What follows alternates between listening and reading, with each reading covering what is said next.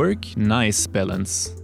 From yoga teachers to IT consultants, filmmakers to artisans, many people seek more flexibility and freedom in their lives and therefore start their own business. In fact, there are over 31 million self-employed people in the EU alone, and an even crazier number, over half of the Gen Z workers in the US freelance. Of course, this calls for a whole new ecosystem to support those makers and doers. Especially bookkeeping seems like a daunting task to most micro-entrepreneurs and opens an entirely new market for professional services. One of them is a digital bank called Holvi. Their offering is tailored to small business owners. Invoicing, expense management, bookkeeping, etc. are all wrapped in what they call contextual banking.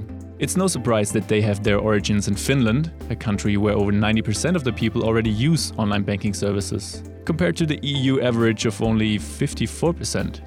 I'm Simon, you're listening to The Idealists, where Celia and I tell the story of leaders who shape the future of business.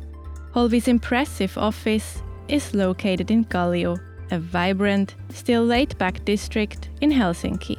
That's also where we met Tuomas Toivonen, who co-founded the company in 2011. Tuomas is a fintech expert, worked in the industry for 15 years and founded multiple technology companies. He's a great example of the Finnish no BS approach to building customer-centric products, always the best solution in mind and pragmatically guided by Holvi's company values. But what exactly made him start a bank right after the financial crisis hit? Well, I mean, that's an interesting question. And in some ways, we kind of didn't set out to found a bank as such, but more we were ourselves, the founding team. We were entrepreneurs ourselves. So myself, Christopher and Teemu, we were running a small software development consultancy. Mikko Terenhovi, our head of product, he was running his own small design studio. And basically, what we wanted to have was the type of tooling that would allow us to run our businesses better, allow us to focus on actually running the business instead of spending all that manual time and effort in the routines of business management. So we wanted to find a solution that would automate that. And there kind of really wasn't anything out there in the market. So we, in very many ways, set out to solve this problem that we had ourselves. And then we also had, before then, built a couple of tools to run different types of nonprofit activities. A couple of us were running something called the Alternative Party, the largest digital media festival in the Nordics at the time. And we'd build ticket sales systems, accounting systems, expense claim management systems, easy-to-use accounting for those nonprofit activities. And we'd seen that, okay, it is possible to build these better tools that will allow people to focus on the actual activities. But we didn't really see those tools available in a business context. So that's kind of where it very much started. We wanted to have that kind of tooling ourselves. So you had this frustration, but also the capabilities of doing similar, I would say, type of problem solving. And then you paired the two to have this bigger vision. What became Holvi? Yeah, you could say that. So kind of, I would put that there was three things. One was kind of the need that we had ourselves, and of course saw in the market as well. The second thing was that we had these prototypes that we'd built for kind of other contexts, but which were adaptable to what we wanted to have in a business context as well. And then the third thing was a number of changes in the market that actually made it possible. I mean, in recent years, there's been a lot of talk about the second payment service directive, PSD2, which of course is a big opportunity as well. But then back in 2011, PSD1, the first payment service directive, was still a very new thing. Could you just describe what is the PSD thing about? So PSD is the payment service directive. Now we've got two of those, like the first and then the revised one. And the first payment service directive was a regulatory framework on a pan-European level that basically brought a new category of regulated entities called payment institutions. And that's what we are. So we're regulated on a European level as a payment institution. And you can think of payment institution as a lightweight bank. So that's what we are and what we do.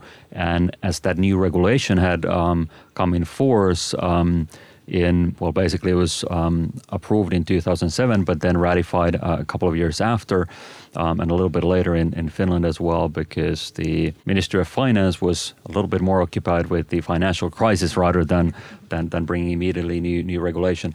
But in any case, this Payment Service Directive allowed us to start to build a alternative to traditional banks in a way that was suitable for a startup. So slightly lower capital requirements, a little bit more straightforward regulation. So you could actually build this bank replacement as a startup, which before this regulatory framework came into force, you couldn't really do it. So that was kind of the market also allowed us to then take those two other things, the prototypes, the need, put those together and start to build what is now Holvi. Mm-hmm. And as you said, in that sense, Holvi is like this kind of component, or there's two components to it. The one side is the kind of lightweight bank or the banking system. Yep. The other component is maybe the business services you also offer. Yeah. And do you think from more the founder's perspective, was it more the tools you were interested in the beginning, or was it more the bank you were interested in, or was the one just the tool for the other? I would say that it was both. So I mentioned those prototypes that we built before. One of the prototypes was something that kind of design was not nearly as good as what Holvi then turned out to have, but many of the features were there, but we had built that on top of PayPal. We did only the business management tooling, those things that you see in Holvi these days as well, easy-to-use bookkeeping, invoicing, online store functionality, and expense claim functionality, etc. So it had that functionality, but everything was built on top of PayPal accounts. So anyone using the product needed to have a PayPal account. Anyone that they received money from or send money to needed to have a PayPal account. The core was there, it was working quite well, but it was really a limiting factor that you had to have a PayPal account. So we had non-profit customers, different types of associations using the product, but then if they needed to, for example, they were organizing an event and getting some sponsorship money in to get that event up and running, so they could create the sponsorship invoice through our software. They could send that invoice, they could track that invoice, but then the company that was sponsoring had to pay that with PayPal.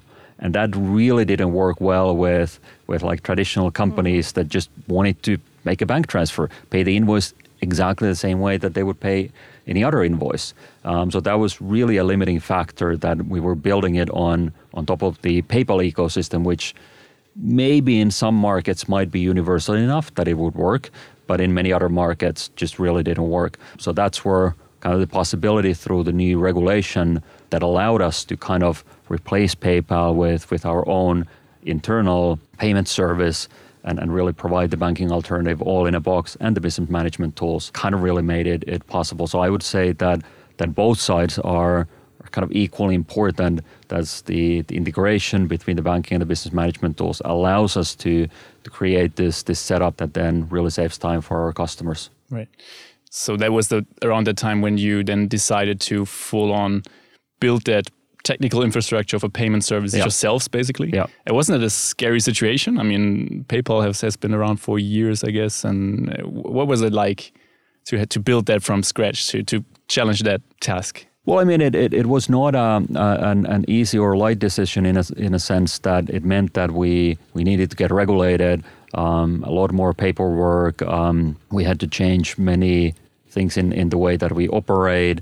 If you're launching a new product, you'll have to take that through certain regulatory process. So it was a lot more process that got involved to product development and all the operations that we have. But also at that time, we maybe didn't fully realize like how much work it actually is. And if we had known, would we have gone down that path? Who knows? I mean, you can always make these counterfactuals, but you never know. There's two types of startups. There's those where people have been in an industry for a very long time. They've been 25 years in an industry.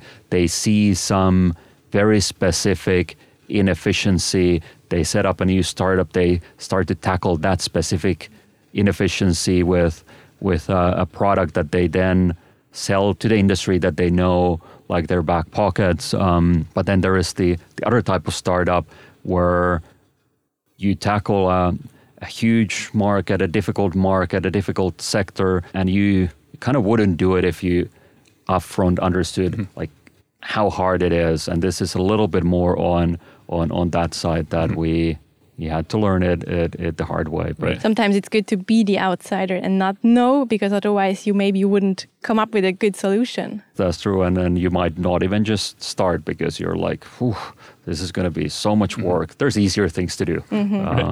And that probably occupied your time from 2011 when you started to around what time did you actually when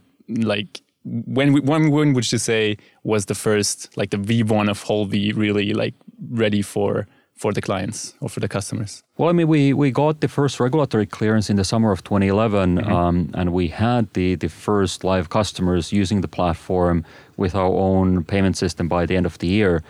So that was a relatively quick process to get kind of the basics up and running. And you were just the 4 founders, or how big was the team back then? So at that time we had 1 or 2 additional developers, but we were 5 or 6 people at that point. So by the end of 2011, we had the core of the core platform running, but then of course it's been a long development journey from there on. And then the first customers outside Finland, we started to bring on board in 2014. So it was this kind of the first 2 years or so, we were just working in the Finnish market. And what was the decision process behind? I mean, that's a recurring pattern in the Nordics as well. Every company you build has to be kind of set up to a larger scale than the Nordics because the markets itself are so small. Yeah. What was the thought process behind which market to tackle first? What would be the next growth stage of Holvi then back then? Yeah. Well, I mean, if you look at the very classic route for Finnish companies to internationalize, it's in the old days, it's always gone from Finland to Sweden, and then additional markets, kind of overseas markets. I mean, that would have been an option, but once we'd kind of get everything up and running in Finland, we'd already done the full integration to the euro payment systems. Going to Sweden, Denmark, Norway, that would have been 3 additional krona currency integrations. So we would have had to build the core payments integration thing for each market separately. And I mean, Sweden is about twice the size of Finland, so bigger market, but Denmark, Norway, about the same size of Finland. So didn't feel very attractive to do a lot of that technical heavy lifting before we can even roll out a product on those markets. So that's why we then decided to kind of skip the Krona zone right away and then go to continental Europe, to Eurozone countries. And basically what we had initially, we actually opened up in Ireland and we opened up in Austria. Those were kind of the 2 first markets. The hypothesis was that, okay, we'll test in Ireland, then go to the UK. Of course, different currencies, so there we would need to do the integration, but a much bigger market, so it makes sense. And then from Austria, we'd kind of learn in Austria and then go to Germany. But there I must say that we were a little bit naive, especially with the Austria to Germany thing, that, okay, if it works in Austria, then of course it will more or less the same. You'll just drop it in Germany. Well, not quite. So that was what was the challenge there? Was it more like on the cultural side, or is it more on the acceptance side of the people? What was it? Well, challenge? I mean, of course, you localize the language once, but almost everything else you'll kind of need to localize separately. And as we provide the business management tools in our product, so all the accounting integrations, they're completely different in each market. I mean, sure, you've got value-added tax that works pretty much the same way across EU countries, but beyond that, like taxation, the different types of companies in the markets, the different ways that you register to be a freelancer, our target market, it's very different. So you do need to do a lot of per market localization, and then to go deeply into a market, it then made much more sense to really kind of focus that effort into Germany rather than Austria. So now kind of have two home markets, Germany and Finland. And we've got our two main offices in Berlin and here in Helsinki. So over the years, we've kind of really doubled down on the German market. Could you name just 3 examples of how your customers are different in Finland than they are in Germany? Because just again, quoting the numbers, is that Finland calls itself a digitally advanced country. And I think over 90% use mobile banking. It's kind of very normal. And I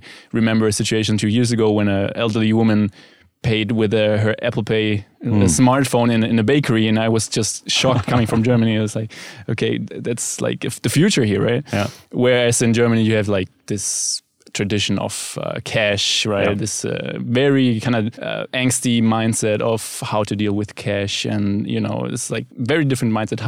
What are examples of those two cultures clashing in that sector? Yeah, I mean, you already mentioned cash, and that's a good example in terms of how people's approach in Europe, in different countries, to money and by extension to banking can be very, very different. And we're, of course, a fully digital service. We don't have branches, so you can't come into our offices and open an account or withdraw cash. You can, of course, take the Holvi card and go to an ATM and withdraw cash.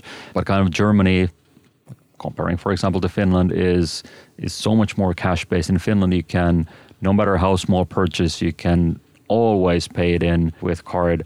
And for us, of course, when we want to automate the bookkeeping for our customers, it's of course much easier to automate that when all transactions are digital. You already have the data, and you can build rules around the booking of those expenses to the accounts of the entrepreneur. So there are certain things where you can't yet reach the same level of automation in a market like Germany, where cash just is part of life in completely different ways than that it is, for example, in Finland. And that's one of the things that we've had to adapt on product level and messaging level, and really also kind of understanding deeply the different ways to approach money and banking and business management in Germany. And then one other kind of related difference is that, for example, in Finland, people as freelancers, they're often very comfortable doing all of their taxes themselves. So Holvi provides the support and the reports that they need, but then they're very comfortable just sending whether it's value-added tax or other annual tax declaration, they can just send it themselves. Whereas in Germany, it's much more a culture that you use this tax advisor, Steuerberater, and you're not, I mean, you could equally well do the tax filings yourself, but it's just culturally not really done.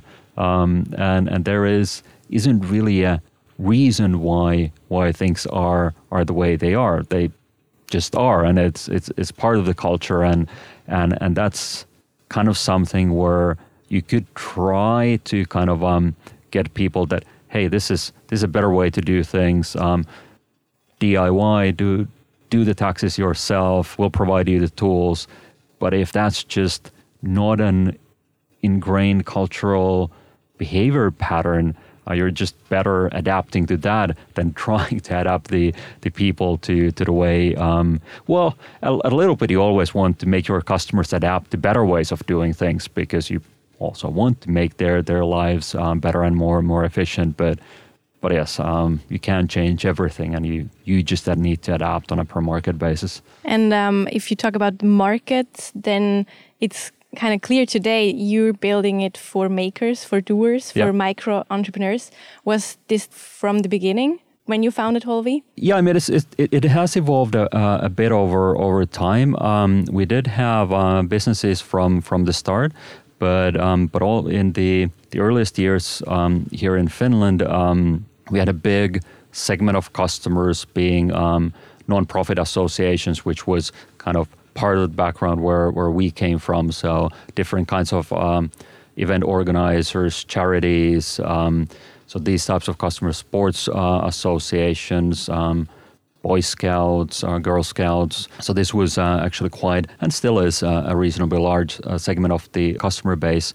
But then from the earliest days onwards, we also had a lot of freelancers, sole traders as customers. And the initial segments that we were able to get good traction in Finland was kind of health and wellness segment. So we got couple of leading yoga teachers in Finland as customers. And through that, we got very good coverage in those segments and adjacent segments. And kind of one of the learning from that is really that when you had someone succeeding with Holvi in their business, if they're, for example, a yoga teacher, then when they would tell to basically other yoga teachers that hey, I'm running my business using this new service Holvi, and it's working really well for me. That's an extremely strong recommendation. I mean, when you get this recommendation from another yoga teacher, this person might not be an expert in banking, but you trust them, especially if it is a well-known teacher in your industry, that okay, they are having success in their business with this service, and then it is a really, really strong recommendation. Probably the best one you can get. Yeah, absolutely. And was this an early on realization that you have this kind of ambassador model, that you have to find your beacons within your kind of target industries and develop that from that on? Or was that kind of more on a later stage of the business? No, I mean, it was a pretty early realization and a very organic realization for us in the sense that that's kind of what would the direction that our customers pointed us to. We just saw that there was traction in certain segments, and then when looking at that traction in some more detail, you could see that there is these kind of key individuals through which the service was spreading. And then of course, we tried to use that same method to enter kind of other micro verticals, find what kind of these days would be called influencers. 2011, I'm not sure that influencers was exactly as influential a term as it is now, but that's really the strategy that we then started to follow from that early success. Is that a universal thing you could apply to all the new markets you're going as well, in Germany as well? It is, and it does apply to all the markets. Of course, as a strategy, it's very cost effective once you get it going, but it's something that will take some time to build. I mean, of course, in Finland, we had the advantage of having been on the market for a long time, having run ourselves businesses here, been active in non-profit activities. So kind of the very earliest recommendations, of course, were from us to our own peers that hey, we found this very good tool, that we've had very good success in our activities. So there we had kind of the seeds to start building from immediately. But then in other markets, it is a lot more work to then convince the first people and then get the snowball growing. So you had a strong foundation of trust already through the founders or the first employees. How would you describe the journey from being a value-driven tech startup from the beginning to now? Well, I mean, that's also where we've been very much guided by our customers. I mean, our customers are micro-entrepreneurs, often sole traders. So there is one person is the company, or up to companies that up to 9 employees, 10 employees, but still small companies. And that's of course, as Holvi, we're now a much bigger company, but our roots are still very much there. And a lot of people that still join Holvi, they've at some point in their careers been entrepreneurs running their own practice, whether they've been, let's say, graphic designers or freelance programmers. So they understand very much the world of our customers.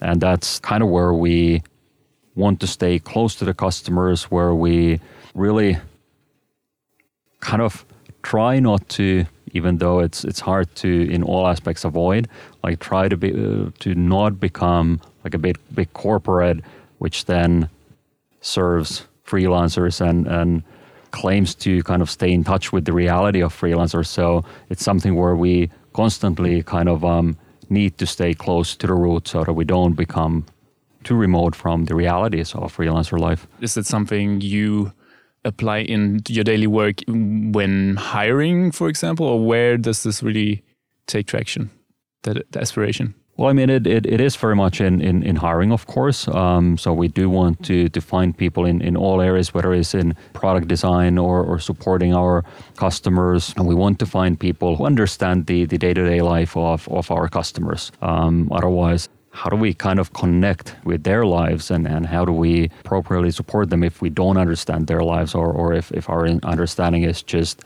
purely abstract, that we read some EU report like freelancers are the engine of new job growth.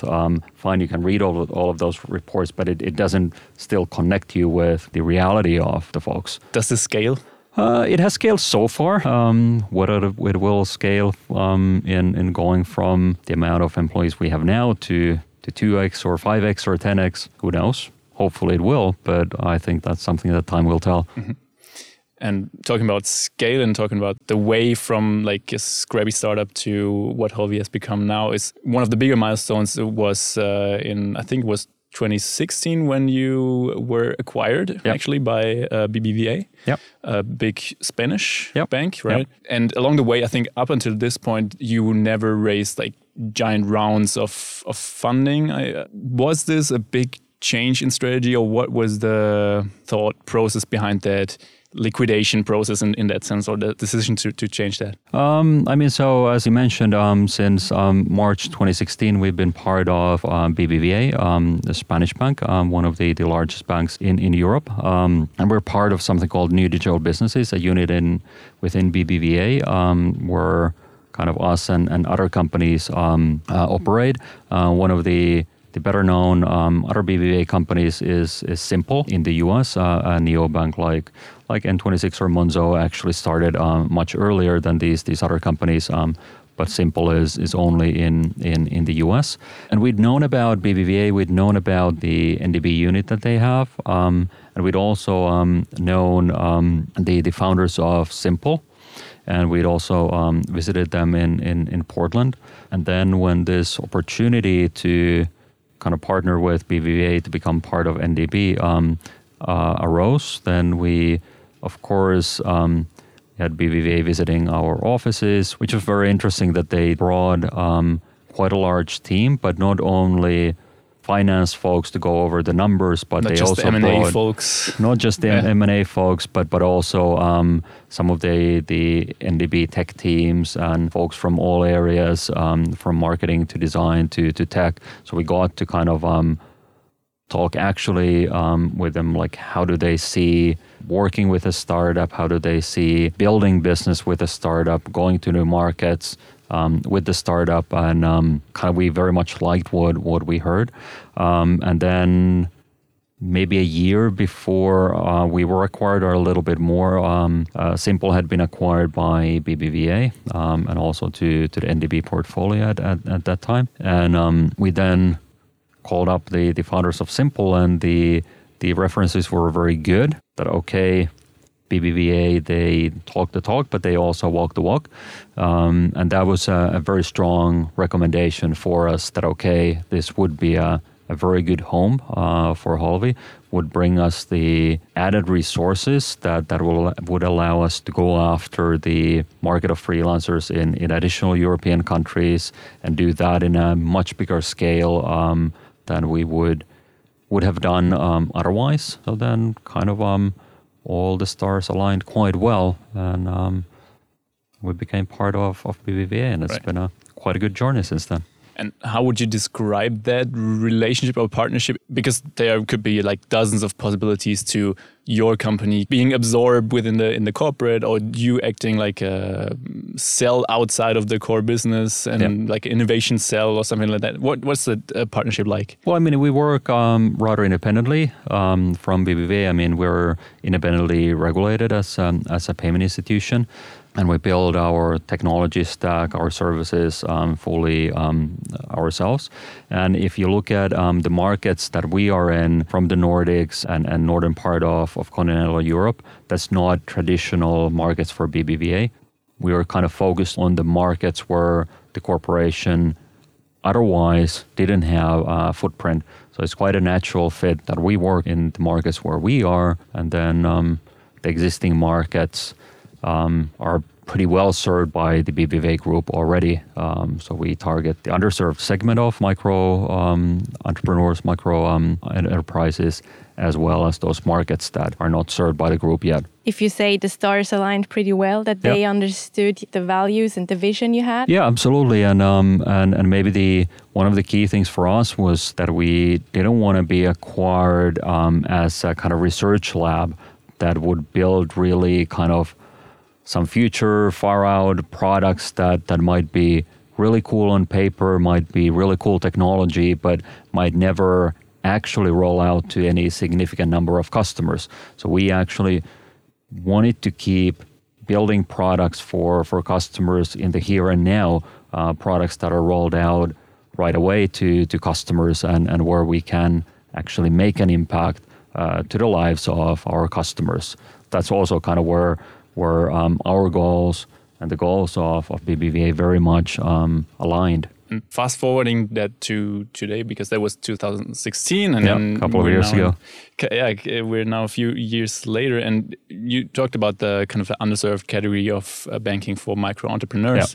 Obviously, there are some competitors in the market right now, and also, for example, the Hafsi went out of business, for example, and Deutsche Bank working on First, I think is the product called, and trying to scale that. Competition is not coming from one side, right? I think competition is also coming, like, obviously from the banking side, but also from the accounting side, right? I think this Contist, sort of a comparable banking service in Germany as well, where Haufe is integrated as a shareholder, which produces LexOffice and all these accounting software. So this is kind of a dynamic market where competition is not only like there's not only headwind from one side, but also from other directions. So how do you deal with that dynamic environment and that challenges? Well, I mean, of course, in the past couple of years, there's more entrants have come into the market, targeting similar segment of customers.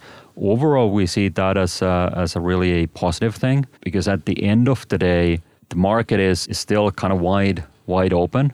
And for many freelancers, their first port of call might still be their traditional Sparkasse or whatnot, where they would kind of out of habit or where they have their personal bank account, they might go to these more traditional providers. So the way we kind of approach the market and the other entrants is that together, us and whether it is Contist or Penta or other players, we're educating the market that hey, there is actually options out there that you can use and that you can actually get much better services from a new entrant, from a fintech, than you would get from traditional players. So I think it's to the benefit of all of us as new entrants that customers get much more awareness of this option. And it also kind of legitimizes the market that, okay, you can actually use someone else, because I mean, banking is a very conservative market. So in that sense, I think it's only positive that there is these other companies in the market. And zooming out on that and looking at the bigger picture here is that there is this kind of mega trend or bigger trend of what is based on life blending, what we call life blending, when work and life and all this blends into one thing, and people are starting to have this desire for more flexibility and more freedom, and therefore working as a freelancer, working as a solo entrepreneur becomes more attractive and to more people. I think, just quoting numbers, 31 million self-employed people in the EU alone, and this is something which is growing. So that's probably what you've been saying with legitimizing the market. I think is one way. What is your kind of main strategy looking forward for those new people kind of deciding for this kind of solo entrepreneurship way or micro entrepreneurship way? How would you attract them? What's your USP in marketing terms towards them? Well, I mean, looking at the future,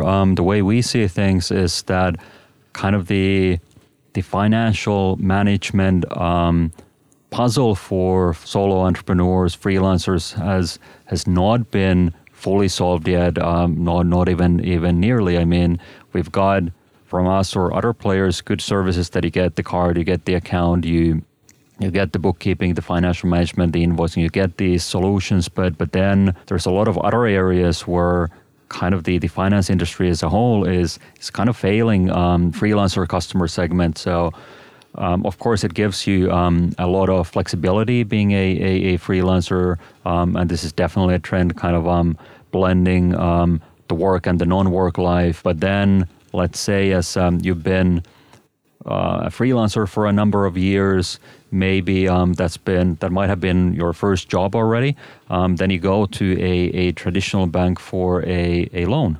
You wanted to buy a house, you want to get a mortgage. And that's a very tricky situation to be in. I mean, you start looking at the forms and okay, what were your previous employers and all of that, and okay, provide salary slips of what's your monthly income and all of this. And there you kind of then realize that, wow, okay, in many areas of life, it's totally possible to have this kind of lifestyle as a freelancer, but then there's other areas which don't recognize that as a valid career path, and then you're really kind of stuck. And that's still kind of something where we as Holvi are not there yet. Other providers are there, not there yet. That just as an example, the ultimate freelancer mortgage product, it's not there yet. So there is a lot to be done, and a lot that we and the industry as a whole, what the financial service industry can do to support kind of being a freelancer as a valid career path. Mm-hmm. Mm-hmm.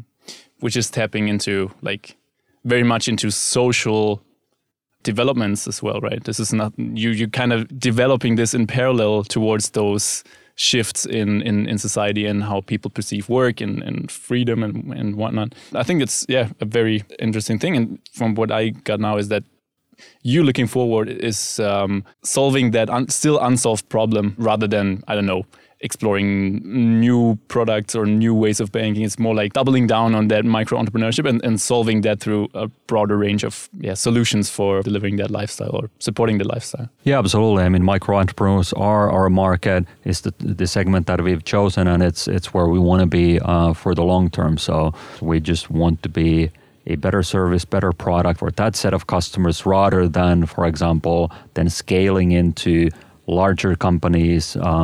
When you're servicing freelancers, it is a business that you're servicing, but at the end of the day, it is a human being, a person who just happens to be in business, but who, as you also mentioned, kind of the work life and the non-work life kind of blends together more and more. So to serve that person holistically, then you need to stay true to that segment rather than, because then when you broaden to bigger companies, you kind of lose what's special for this segment of freelancers. And that's also kind of what drove us to really start Holvi, that there wasn't really banking services that would understand that specific segment. So we want to stay true to that set of customers. Thanks for listening. If you enjoyed this episode, rate the show on Apple Podcasts, follow us on Spotify, or maybe just tell someone about it. You can find all episodes on theidealists.co. As always, here's our last question. Who should we talk to next? Well, I'll take one company from the financial services sector, and that would be Stripe. I mean, they are doing a lot of things differently and apparently quite successful at it.